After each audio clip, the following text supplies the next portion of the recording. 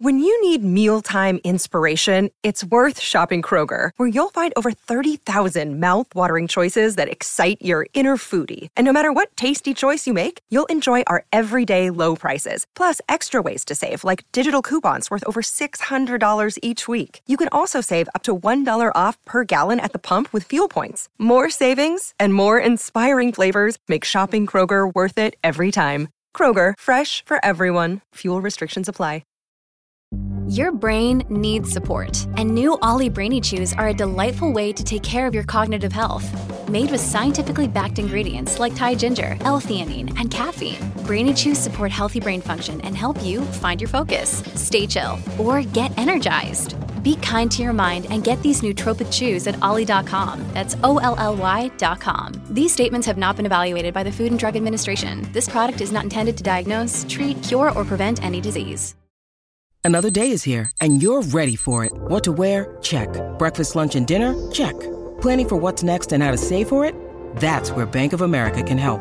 For your financial to-dos, Bank of America has experts ready to help get you closer to your goals. Get started at one of our local financial centers or 24/7 in our mobile banking app. Find a location near you at bankofamerica.com/talktous. What would you like the power to do? Mobile banking requires downloading the app and is only available for select devices. Message and data rates may apply. Bank of America N.A., member FDIC. Welcome to the New Books Network. Welcome to New Books in Film, a podcast series on the New Books Network. I'm your host, Pete Kunze. My guest today is Courtney Brannon Donoghue, assistant professor in the Department of Media Arts at the University of North Texas and the author of The Value Gap, Female-Driven Films from Pitch to Premiere. The book was published by University of Texas Press in 2023. Good afternoon, Courtney. How are you today? I'm doing great. Thanks for having me. Pleasure is mine. So to begin, can you tell us a bit about your background and your training? I mean, it depends on how far you want me to go back. Whatever you think we need to know. Yeah, the quick answer is I was an undergrad and I studied biomedical science, and I took a film class for fun, and then I realized how much I loved doing research and writing. And I looked back at like my, growing up, and that was like the thing that kind of was the inspiration or the motivation behind a lot of my studies as a student. So I studied English and film as an undergrad. I went to Texas A&M, Gig and Maggie's, and then I jumped ship for the rival school, UT Austin, and I got my master's and PhD there in the radio, television, and film department. I focused mostly on global media and the media industries, and so I was doing work on the Brazilian film industry, particularly during a time of the commercialization of the industry and Hollywood coming in and taking advantage of certain film policies that encourage international investment and partnerships. And so I was doing field work. I was going to Brazil. I was interviewing folks in the film industry. And I was very interested in this relationship between and complicating the ideas around the global and the local, particularly in this type of production strategy or model that Hollywood calls the local language production, which is very much right from this American English language centric viewpoint that English is global and the rest of the world is, like local.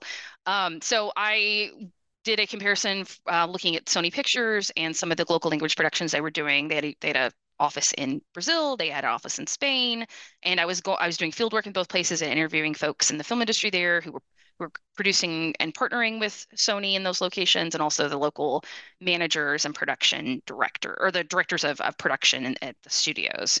And so that's kind of where I got my start, as somebody, this kind of tension between the global and the local and Hollywood and industries in Latin America and Europe. And I'm curious, how do you see that kind of informing the work you do in The Value Gap, where it seems your attention shifts to a U.S. context, but I imagine you imagine continuities there. I'm curious what you saw yourself doing as this project kind of evolved, I imagine, from your earlier project. Yeah, so I think part of it comes with my training. A lot of us who went to UT Austin for grad school, which you did as well, Pete, we talk about how we were very much interested in the tools and the questions, and less about, we only do this media sector, we only look at this industry, we only do this. And so when I was doing field work in Brazil and Spain, and I was interviewing folks, middle management, executives, both in Brazilian companies and Brazilians who worked at the Sony office in both locations, or Spanish professionals who worked at that office. In the back of my mind, I was like, I'm talking to a lot of middle-aged white guys. And so I think I was so surprised the time I talked to a VP, um, who was a woman, because I expanded this project for beyond this dissertation into my first book called Localizing Hollywood. And Localizing Hollywood was looking at different case studies from the major studios at the time, formerly known as Fox, Warner Brothers, Sony, Paramount, and Universal. And I was thinking about the local language strategies in 7 different markets. And so I did field work for the first book. I expanded the dissertation, and I was looking at the number of studios in a number of markets in Brazil, Mexico, and a couple of markets in Europe.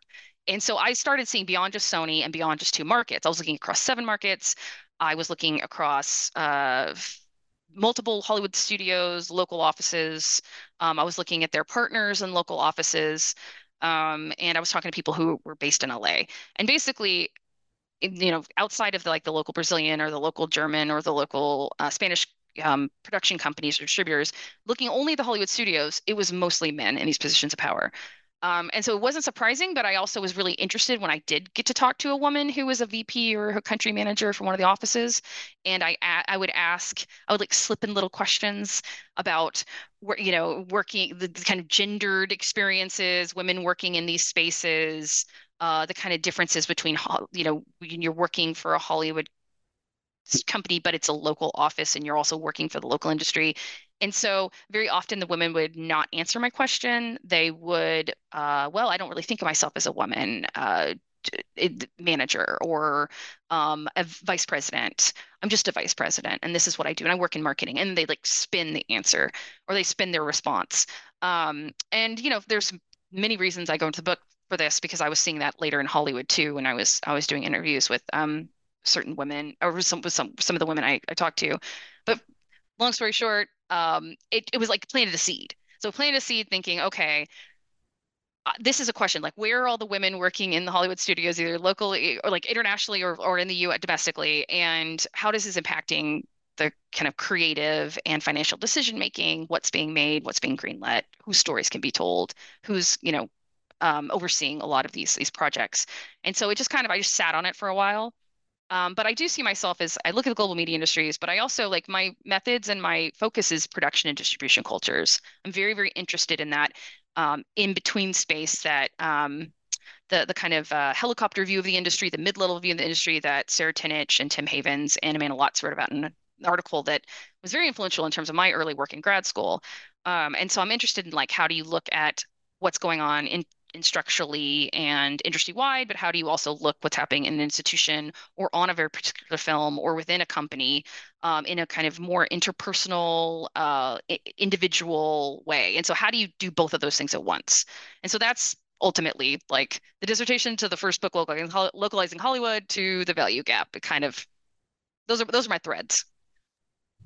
So you asked the question I wanted to ask, which is, as we were well trained to ask at Texas, which is, how do you study something as important, pervasive, macro as gender and gender inequities in the film industry? Or how did you decide to design? What was your research process? It was not easy. I think that there is definitely a trend among some folks I know, that when you get to the second book, you're like, okay, if you wrote your first book based on your dissertation, you had that momentum, you had all those years, you were able to build on it, or it was, maybe pretty similar to what you wrote your dissertation on. With the second book, you can do something, whatever you want. Like you can build on it, you can start over, you can do a new project. And so I was like, I'm going to do something through the same lens, but I'm going to ask different questions and I'm going to do all the things. And so for me, I think I look back and I was overly ambitious for this project. I was originally going to be global. Like I was going to do, I did field work in Sweden and Ireland. I've been going to Toronto for the festival for almost 10 years now. And so I've been talking to people in the Canadian film industry. And so I was thinking about like how originally the book was going to be, yeah, it's Hollywood, but it's going to be these like, how do we talk about gender and different inequities and and women's experiences in different film industries. And then COVID hit. So I was like, oh, I can't do follow-up. Like I couldn't do the deep dive and the follow-up interviews that I like to do. I couldn't spend a lot of time on the ground.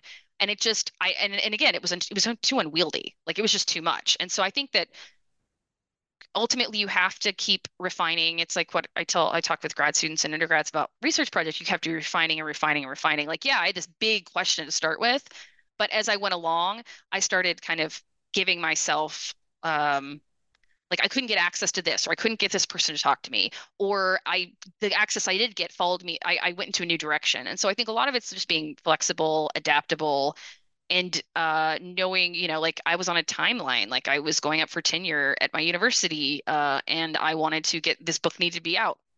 And so it's a lot of those things. And so for me, it's like, it's not just the story I want to tell, because trust me, I could have worked on this book for 15 years. I had a lot more things that I wanted to put in it. So a lot of it was just what I had access to, what I had time to do.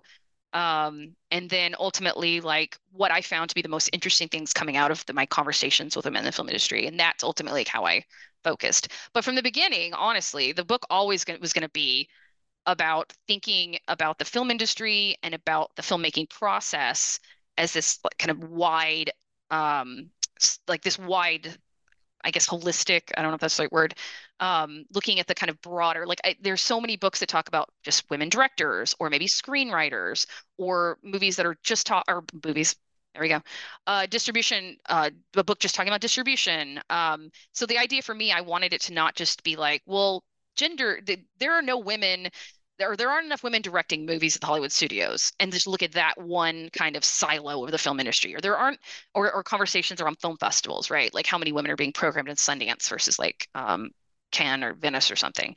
And I was like, there's threads here, there are connections, and I want to somehow find a way to use case studies to show that it's not just one area of the film industry, it's not just one kind of part of the development to production to marketing to distribution project of a film. Like there are hurdles and there are challenges that are faced at every single phase. So I structured the book to be around to kind of go through different examples at each phase of the filmmaking process. So development or first employment, development, production, film festivals, marketing, and distribution. Yeah, it's incredibly rich and comprehensive in that way. And I broke a sweat a little bit when I saw the table of contents because of the kind of ambitious scale you're covering. And yet in each chapter, the way that you move between, context, some of the statistical information, your interview data, the case studies, I think that there's so much to take away from this book.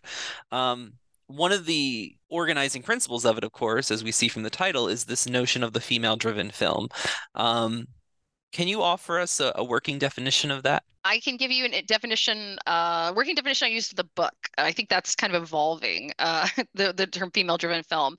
So I had, I'd been interested in movies that were like female-driven. And so the way that I thought about this in terms of me as a female audience member and the types of movies I liked, and also kind of conversations in the trades, that was something that made me kind of focus on the female-driven film. So the way that a producer first told me when I first started doing interviews about 2016 for this project, she said, okay, the way we think about female-driven films varies depending on who you're talking to in the industry, and depending on what moments, because a female-driven film in 2016 is very different than the context in 2024. But the long way of saying this is it's a movie directed, written, and or produced and centered on a female protagonist or female characters. And so it doesn't have to be all women, but women have to be involved in some aspect above the line in the creative and financial decision-making process.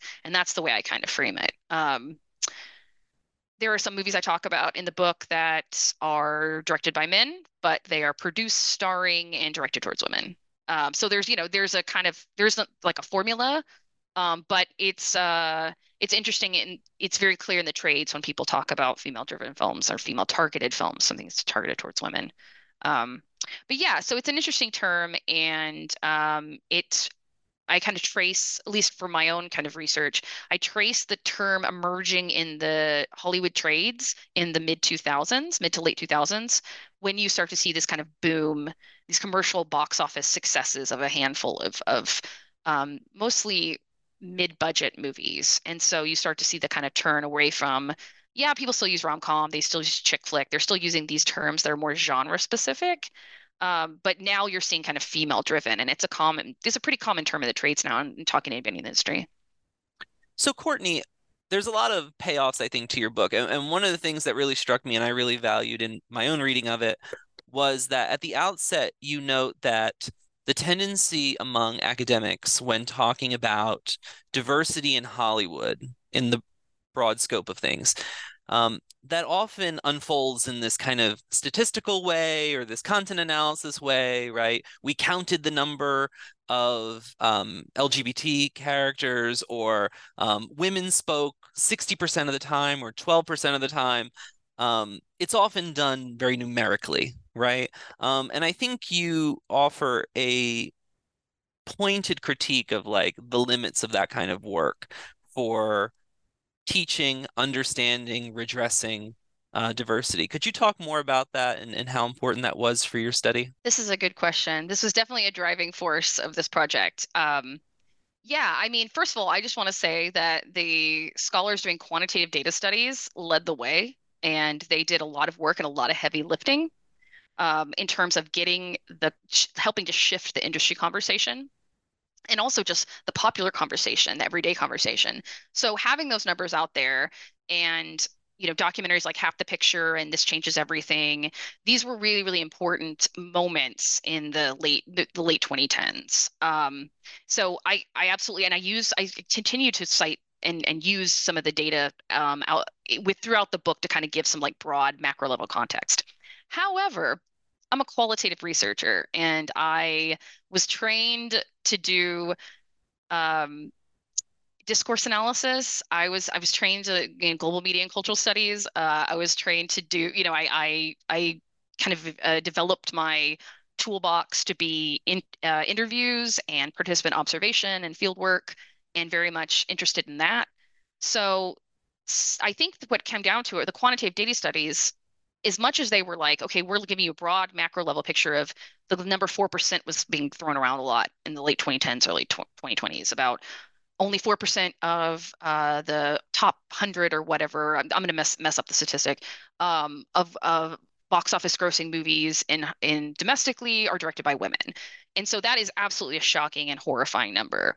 At the same time, I have like 20 follow-up questions to that macro level, like broad statistic of the 4%, right? Like, how do you think about the 96% versus the 4%? So as a qualitative researcher, these studies were not were a starting point. And I kind of talk about that they helped to put pressure, they helped to broaden the conversation, they helped to do they did the work that they did, and they continue, to do that. However, for me, I want to talk to people about their experiences and the lived everyday experiences, textures, and the complicated, very, very complicated path to entering and trying to build a sustainable film making career particularly in Hollywood. That data wasn't doing it for me. And so for me, I have a section in one of the chapters where I'm talking about, yes, employment's important because so often the data is focused on employment. But that's a snapshot. Like, how do we move beyond the snapshot of somebody being a director in 1 year or somebody being hired and working for a company in that 1 year? Like, how do we move beyond the snapshot and we think longitudinally? How do we think about the ebbs and flows and the various experiences of individual women or female-driven films in Hollywood? And that's why my methodology, I think, was a complement to, right? Like the quantitative data studies are a part of it. The employment studies are part of like their important context, but I wanted to ask more nuanced questions. And that's something that I talk about in the book. And I kind of push back a little bit on those folks doing that. But I also say that, like it's important. I see them in kind of conversation with each other. And so interviewing as a method is incredibly fascinating to me. I think it's the most fun method. But I'm interested to hear what you personally enjoy or maybe some of the challenges of it, right? Because many of the people you're talking to, I imagine all of them are active in the industry. And you mentioned earlier in our conversation today that the tendency to kind of downplay one's positionality in explaining the work they do. So, how do you personally negotiate spin or those challenges outlined by other scholars like John Caldwell when we're getting that kind of um, industrially sanctioned narrative, right? Or even a desire to kind of protect oneself and the pressure you probably felt as a researcher to protect your interviewees. There's 6 questions there, so pick a couple and you like These and are answer all them. they're all beautiful questions. They're all great. Yeah. I mean, this was also something that was really important to me as well. Like, so because I started doing interviews during my dissertation work, my research for and during grad school, um, I want to shout out to one of my advisors, Joe Straubhauer, who's had been doing fieldwork and audience research and interviews for a long time. And um, he really gave me such great advice and helped kind of when I had questions or I had a roadblock or and particularly Brazil, which is an area that he lived in and spent a lot of time working in, the Brazilian film and television industries. And so having that kind of mentorship that was very specific. Like I never took an ethnography class. I never did any type of methods. We didn't do much of that. So it was something I had to learn on my own. And I like to think I'm an extrovert, and I'm very curious and chatty. The older I get, the more I'm like, oh, I get this from my mother.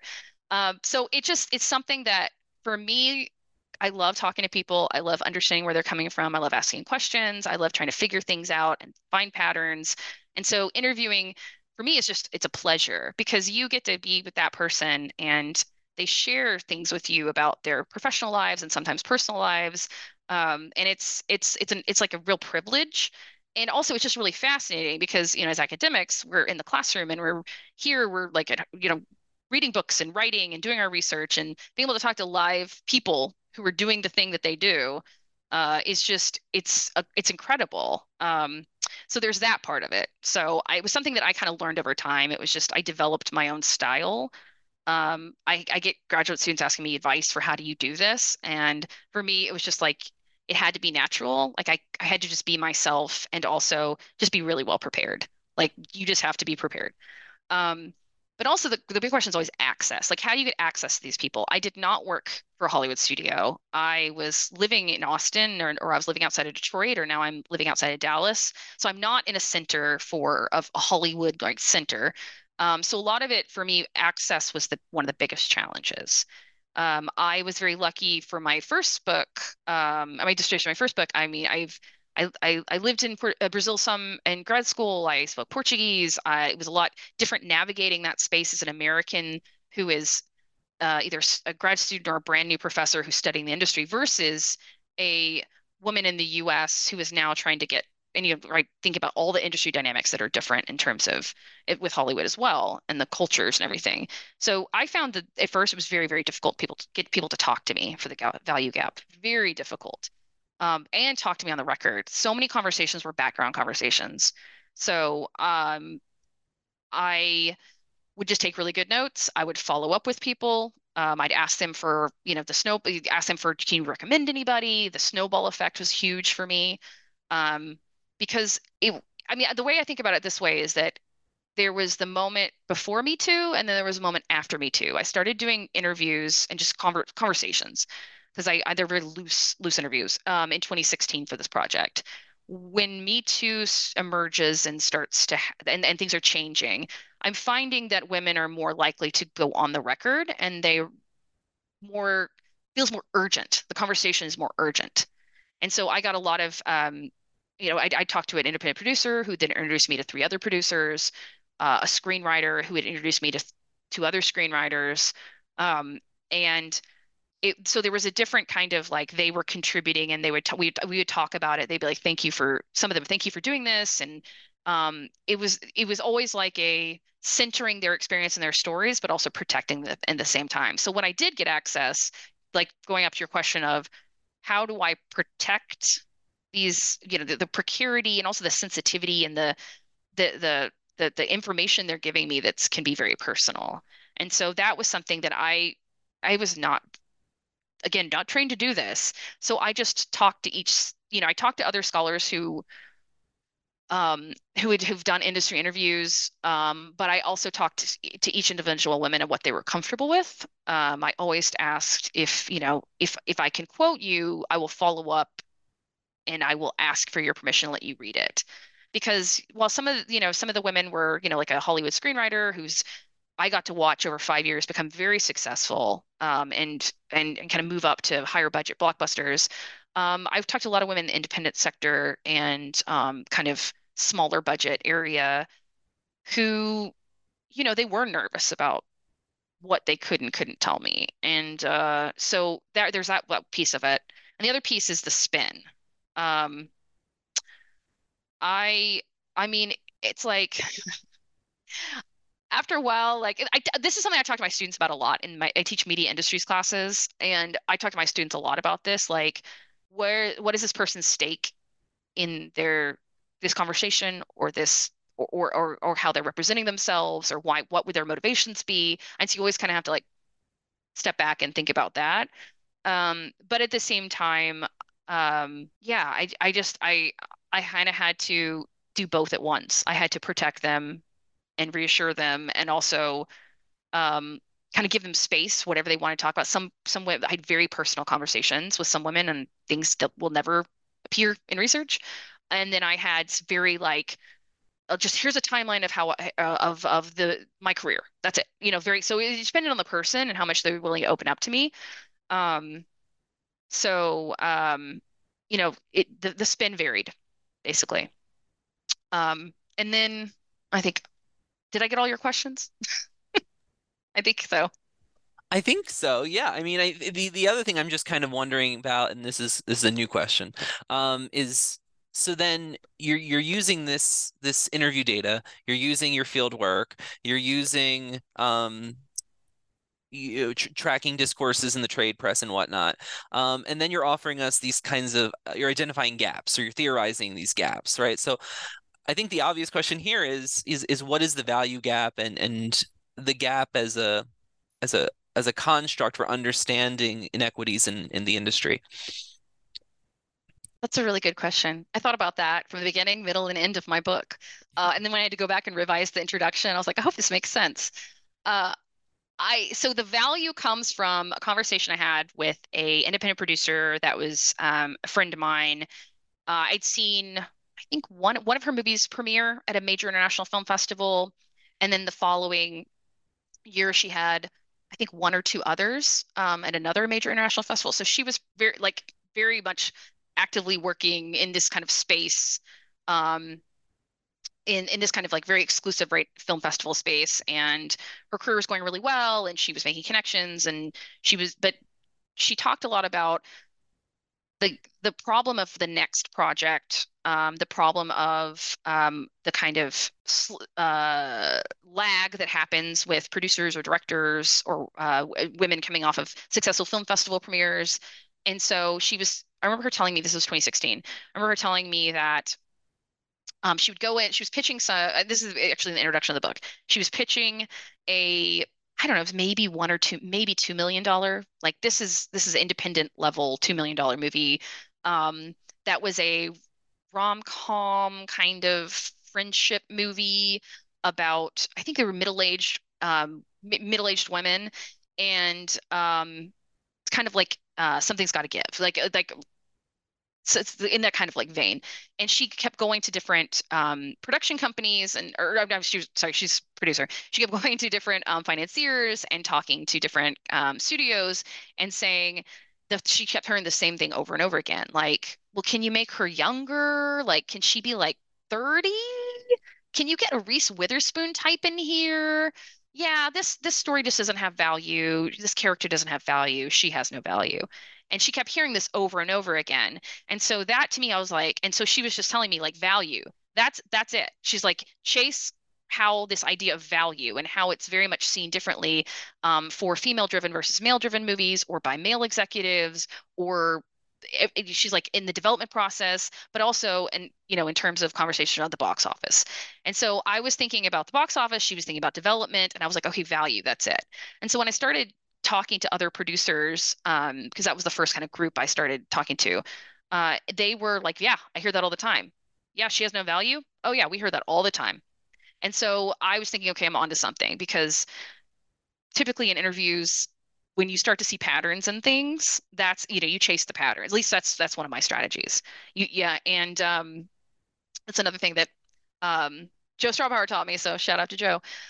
And so that's ultimately I started thinking about value, and I was like, okay, value. And then I was reading a lot of film studies literature and television, television scholarship, and on the soap opera or the romantic comedy, and how these are valued and how they are derided and how they're devalued and how they're not taken as seriously in Hollywood as like a World War II war movie or a spy movie. And so I was thinking about that, like how does value um, operate within Hollywood? How does that impact, or how are female-driven films valued or devalued in different ways and at different kind of parts of the filmmaking process? And so the value came first, the gaps came later. Honestly, that just came from thinking about Mind the Gap. And so I was thinking about how are women navigating these gaps, or these challenges, these barriers, whatever they're facing, whether it's somebody telling them they need to like swap the gender. Like, I'd really, yeah, the script's great, but can you just like make it a man? Can you add a love interest? So I started thinking that again in development, or the way that things are marketed, in terms of, well, that's great that women like it, but if you can bring the men too, if then then it's worth it. Let's hit. That's bankable. So that's kind of where the gap came from, as I started thinking about the kind of barriers and the kind of trying to deal with all these challenges, not only in their careers from between film to film, but also within just the lifespan of a film, from the script and through the development phase till it's actually distributed. And so that was the kind of where the gaps came from. Yeah.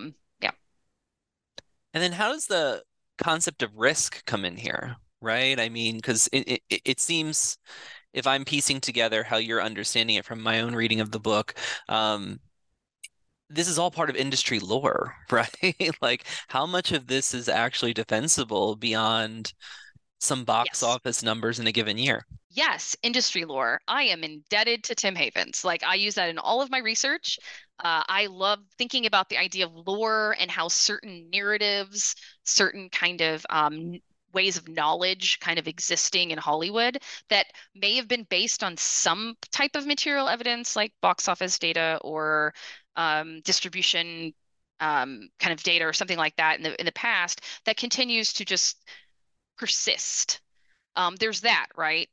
He's written quite a bit about like black television, and how the idea of like, well, black television shows or sitcoms don't travel, and that idea of that black films don't travel, for decades and decades in Hollywood. And I was thinking about that in terms of like, how does that work for female-driven films? So this idea around perceived value, how I was going through the trades, and I was reading again, I take it with a grain of salt, because it's, distribution executives talking to trades, which they're very, trained well to do.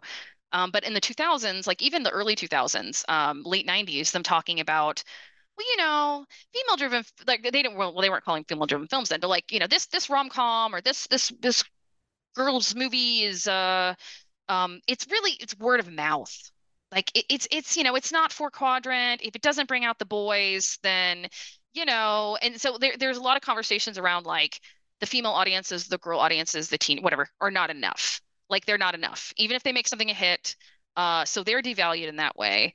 Thinking, so there's industry lore on that, like the big, for decades, there was conversations in the trades and even talking to people who work in the industry that just this, uh, the lore around, or the kind of the knowledge, right, that's been created that they hold on to, that the kind of big box office opening weekend. So like something, like a James Bond movie is going to open really, really big and do really, really well, and or whatever male-driven Marvel movie from the first phase, and that's what brings people out. That's a four-quadrant movie for audiences. That's a huge spectacle, and that's what's gonna, that's what makes money. That's a global hit, as opposed to the word of mouth, slow, like you may get some women, they may bring their dates. Again, it's like very heteronormative, right? This idea of even the way they're and reductive way of thinking about audiences.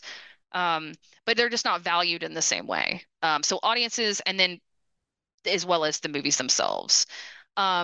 So there's that. I mean, that kind of the lore. There's also the lore, which I talk about, which, you know, other people have talked about this. It's kind of very well like discussed in Hollywood, and like this idea, or, you know, the industry, and just, you know, in publications, that there was lore going around about women's experiences. And so like what the experience or the interest or whatever, like, well, the reason there aren't women directing Jurassic Park movies, or the reason there aren't women directing Star Wars movies, is because they don't have the experience on big budget movies like men do, or they don't have the interest, like they're not interested in that. There's some like famous trade quotes that I pull out and use. So there's that also lore that circulates as well, that is infuriating.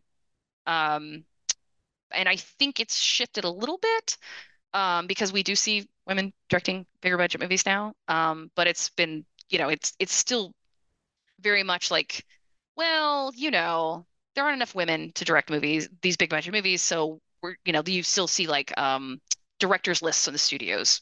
They're from what I've heard, they're still very, very male dominated. And just for those listeners who may not be familiar with the term, can you explain four quadrant real quick? Yes. It is the way, it's like the four boxes that traditionally the studios have thought about. I mean, streaming has changed everything. So I don't really, I draw the line in my book. We're talking about theatrical distributed films in the book.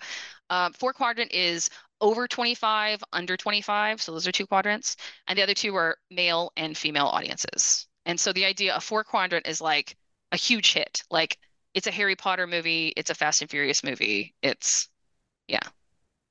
It's Yeah, turns out a Barbie movie. yeah. No, I was I had only come across it more recently when I was talking with an animation executive, and she articulated it in terms of like thinking in her area of the industry that's like children, teenagers, young adults, who I think would be us. I hope, I flatter myself that in our and then like the older crowd, like the middle-aged and later folks. But you know, thinking that these things can somehow be kind of designed to succeed, right? Kind of speaks to the points you're making about risk and value in the industry. Um, One of the things you also kind of emphasize at the outset too is your investment in an intersectional framework. Can you talk about how race and ethnicity inflects what you found in your interviews and your research? Yeah, absolutely. And it was something from the very, very beginning that was important to me, that we weren't just going to have another focus about Hollywood filmmaking. So it wasn't just like talking to white female filmmakers, although those are the majority of women who are working in the studio system. Like the gains, on a side note, the gains that have been made in the past like 8 years, a lot of it's been by white female filmmakers. Um, yeah, so for me, I mean, part of it is thinking about, okay, we can't just think about the barriers and just say all, like that was one of my frustrations with the data studies, the early couple of years in the 2010s, when I was looking at them, was that it was flattening female audiences into like everyone, not taking into account other kind of intersectional identities. And so just knowing and talking to, and I mean being a scholar of the industries, you know, thinking about this in terms of um, and also side note, thinking about Kristen Warner's work, which has been very influential to me, thinking about how not all women experience the kind of marginalization and the same way in the industry, or the opportunities in the same way in the industry. So it came out, you know, very much in the conversations I was having, who was talking to me. But yeah, I absolutely, for me, it was very, very important to think about the intersection of gender and race, because talking to a Latinx screenwriter who's based in a state nearby, I'll just say that, and her experiences and the types of stories that she was wanting to tell, and being told that by a white male executive again and again, that, you know, like nobody's really interested in hearing in a Mexican woman as the protagonist. Like there's no audience for that. In a very commercial and bankable genre, like she was being told that over and over again. That's a very different. Those are very different experiences than, say, for example, a white woman who was trying to sell a movie about the rom-com that I mentioned before, like the like a rom-com friendship movie. Um, so yeah, I mean, I think part of it's just like thinking about value and how value is more complicated than you can't just look through the lens of gender, and you can't in thinking about opportunities and barriers and up and inability to or ability to build a sustainable career and what that looks like for women in the industry. It just wasn't I wanted to tell a more nuanced story. But I will say that it was difficult in terms of, like I think I say this in the introduction that maybe like 2/3 of the women I interviewed were white women, and 1/3 were women of color who were either Asian American, Latinx, or Black women. And that was something that when I started to get into these social and professional groups, there were some white women who would only introduce me or only kind of professionally connected to other white women, or that, and so I talked to one producer who was very we had long conversations about this. She was very we I want to say strategic, but she was very much like, I'm going to give you a variety of people to talk to. And I was like, absolutely, let's do that. So there, that as well. Um, so I'm not articulating this very well, but it was just something that was very, very important from the beginning, that this wasn't a story about white women in Hollywood. It's even though that's what I had access to for like 2/3 of the group, and that also is a mirror reflecting, right, like the industry. Like I was really trying not to recreate the problem that the industry was having in terms of the intersection of gender and race. No, I think that that's something many of us who do media industry studies are deeply invested in as well. And I appreciate the section in I believe the chapter on development where you talk about the screenwriter who refers to herself as being treated like soy sauce, right? To just kind of come in and add some cultural flavor to the work of her white male colleagues, right? And how demoralizing that is in addition to her compensation. Can we talk about bankability and the bankable and this concept you offer of the amnesia loop in particular, and how this kind of lore circulates in Hollywood to the detriment of young women creatives Yeah, or women this is creatives more broadly? Yeah, sorry. yeah, this was something that I think was probably one of the first chapters I had in my brain. Like this is because I'd written some conference papers or whatever. I was very interested in around the time in the late 2000s, early 2010s about these, like, I kept reading trade articles of all these people, all these studio executives, whether it was at Warner Brothers or wherever they were, or New Line. Sex and the City's example of this, when the movie that came out in 2008, that were just like surprised, and they weren't embarrassed that they were surprised, and they were actually quoted in trades, people who were representing this movie, and they were surprised that it did as well as it did. And I'm like, first of all, you should be embarrassed that you're like saying this. But yeah, so that was the bankability aspect, was something I've been thinking about for a while now. That I just kept seeing the same conversations happening in the trades over and over again. And so the last chapter on distribution and marketing, that's the one that's less in interview individual focused and more I'm thinking about like systems and practices and like discursive patterns and cycles. Um, and so I just kept thinking like, oh, it's happening again. Oh, it's happening again. And usually it's like a concept I kind of, or term I came up with. I think I want to do something else with it because I think it's useful. It's not just we can talk about this intersectionally in many ways. Um, but this idea that there is a movie like Twilight. There is a movie like Sex and the City. There's a movie like Bridesmaids that is, those were all kind of modest, mid-budget priced. Twilight was at the beginning. And there have the studios that are actually, right, like releasing them have pretty like modest expectations because of this like lore and this devaluation of female audiences and their performance at the box office. So bankability is just a term in the industry about, is this person bankable? Is this franchise bankable? Does it how, and this is again theatrically distributed. Is it going to do well at the box office? And so um, I was noticing, I was reading those trade articles over the years, just saying like these people who were surprised, they underestimate it. It does really well. Everybody's really excited. So you get a whole new wave of articles that say, oh, this is amazing. Look how well this is breaking box office numbers. We saw that this past year. We saw the surprise and awe of the success of Cocaine Bear. We saw the surprise and awe of the success of Barbie.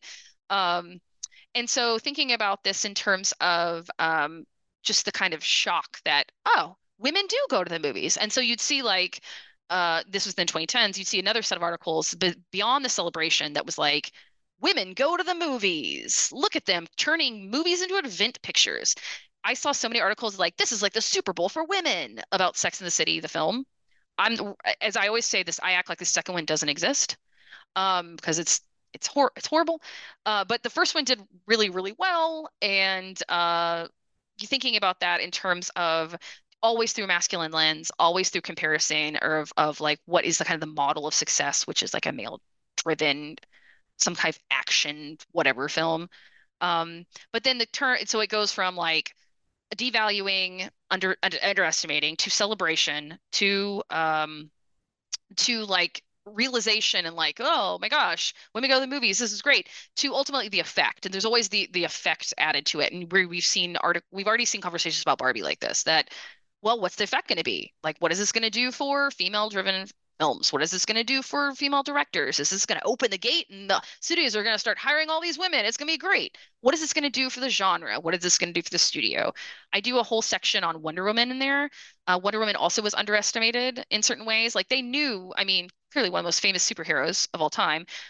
Very difficult kind of history, production history of it, just getting through development, various iterations.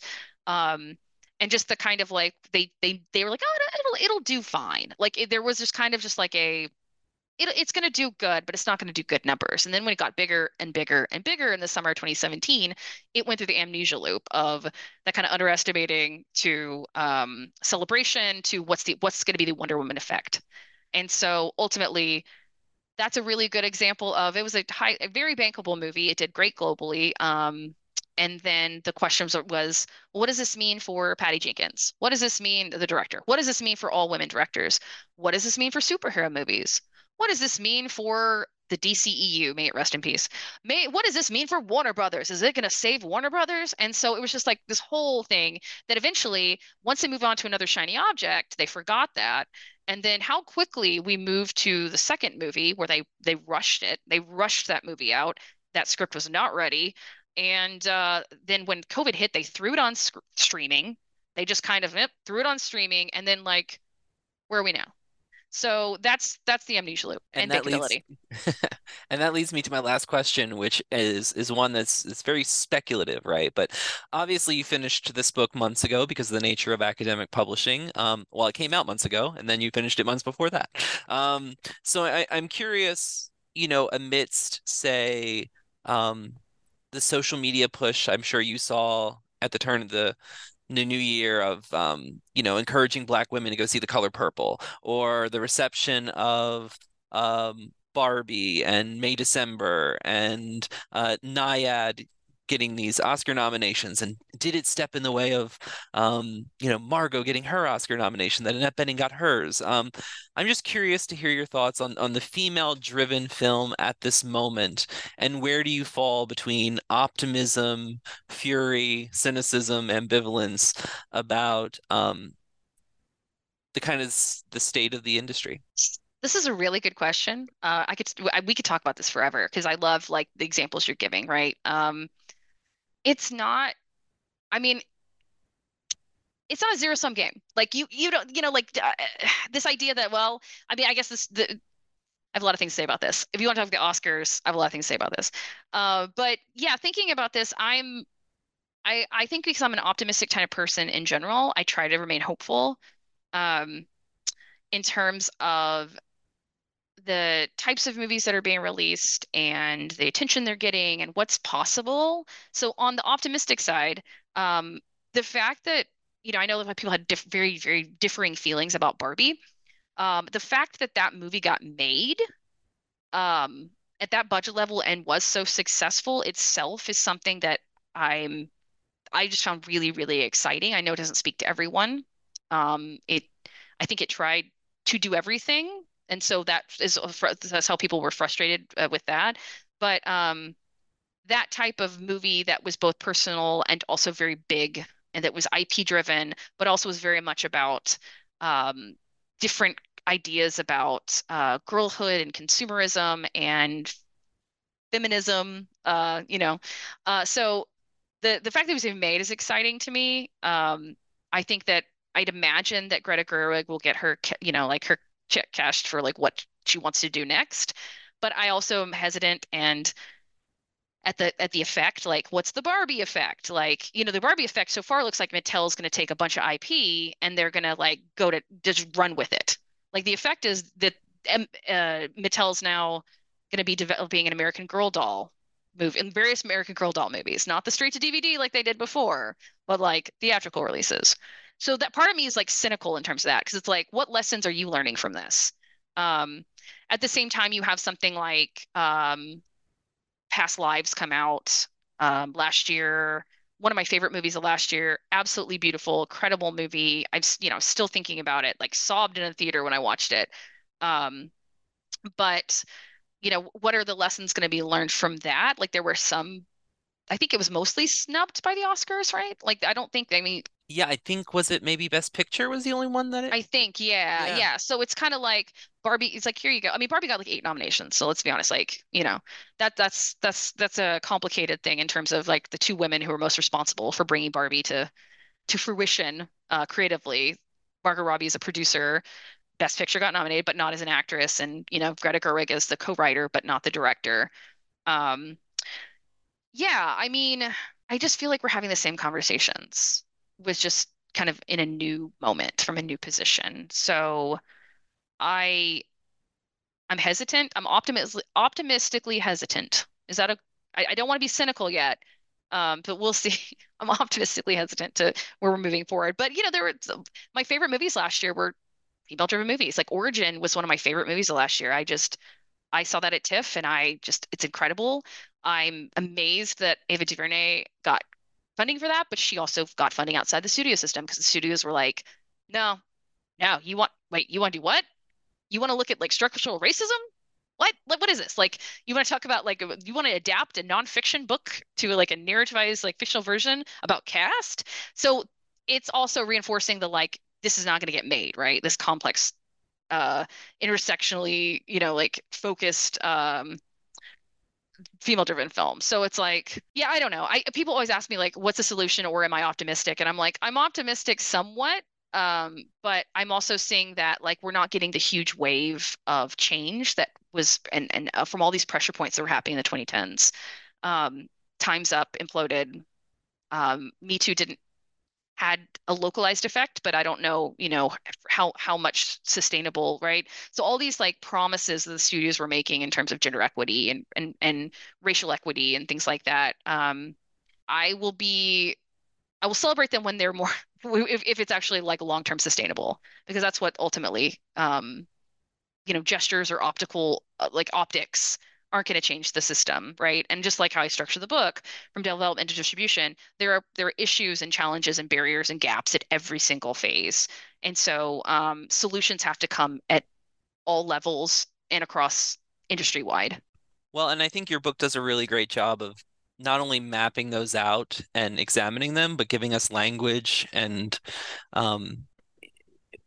ways forward for how do we study this, right? And I really look forward to seeing how others take it up. Well, thank you so much for your time today, Courtney.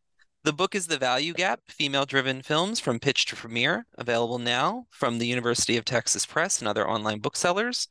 This is Pete Kunze, and this has been New Books in Media on the New Books Network. Thank you for listening, and we hope you'll join us again next time.